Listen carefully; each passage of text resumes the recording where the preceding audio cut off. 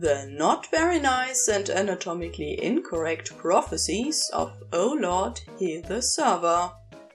For the prompt, furniture, household goods. Adjective Issues by Mortifying Ideal, read by Jab. Crowley's flat was, well, there was no two ways about it. It was horrendous. Aziraphale knew his own tendencies when it came to interior decor erred on the cluttered side of things, and there were obvious and already experienced hazards that came with living in what amounted to a pile of kindling. But this polar opposite lifestyle of Crowley's really was taking the cake. He wasn't entirely against brutalism as an aesthetic. How could he be, when it had led to the Barbican's creation? There was a sort of passion to be found in such ascetic architecture. Crowley's flat held no such passion, however. It held no such anything, as far as Aziraphale could tell. A bed, the plant room, the ridiculous throne room with its marble slab desk and wall-mounted television at such a bizarre angle, Aziraphale didn't understand how Crowley had avoided a permanent crick in the serpentine neck. This was, in Aziraphale's explorations of the space, the sum total of Crowley's belongings. All the other rooms were barren. Concrete and slick flooring, with nary a sign of life to contrast the raw building materials and turn them into something beautiful. It was, to put it lightly, completely insane. Aziraphale tried his best to approach the subject with some grace that evening, but had been a little distracted from pursuing the topic entirely due to their impending doom.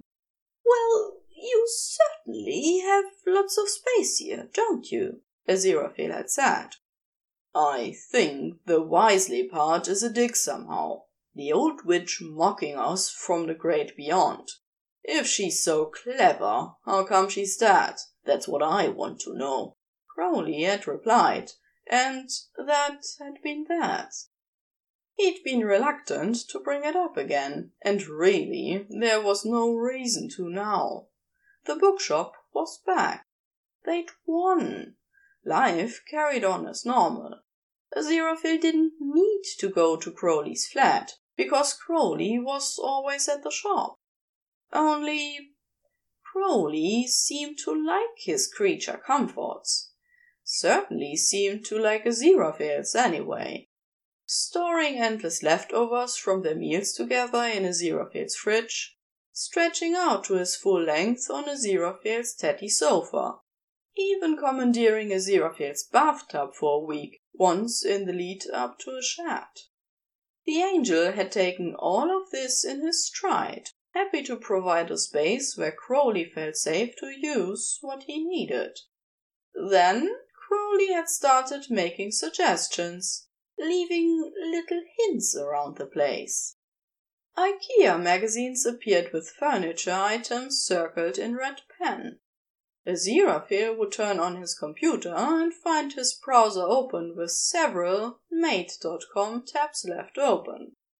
Nothing was being purchased, not even added to the basket, but Crowley's intent was clear.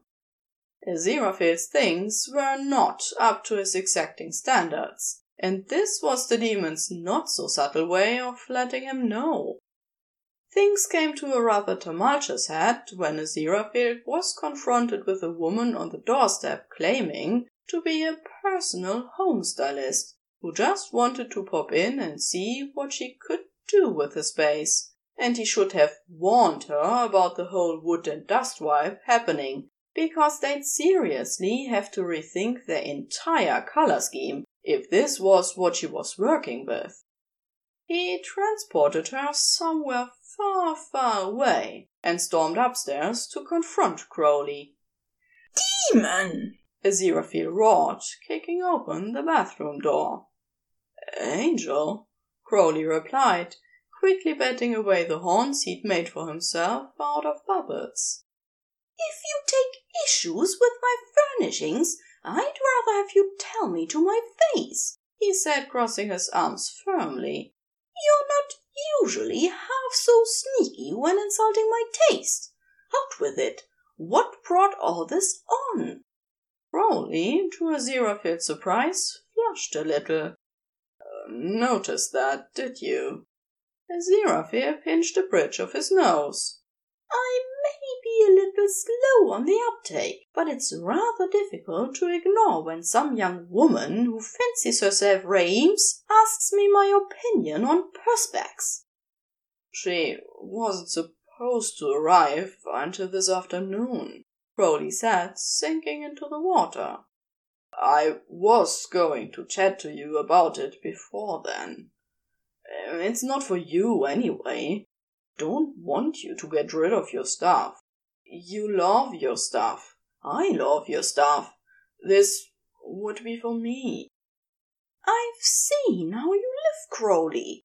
You've never seemed bothered about owning household ephemera before, Aziraphale sighed, moving to perch on the lip of the tub. And why drag me into all of this? Why leave all these things out where I might see them? Did you want me to buy you gifts? No, not gifts. I mean, if you were feeling generous, I wouldn't say no, but I was going to pay you back. It's just embarrassing, all right? Wanting me to spoil you is not embarrassing, Crowley. I just want to know why you felt like you couldn't talk to me about all this. You're going to be insufferable about it, Crowley pouted. I promise you I won't be insufferable. I will endeavour to be sufferable about it at most, Aziraphale grinned. But an angel could hardly be blamed for immediately breaking his promise in the face of an explanation from a demon who was mortified at the prospect of buying anything known as household goods. The end.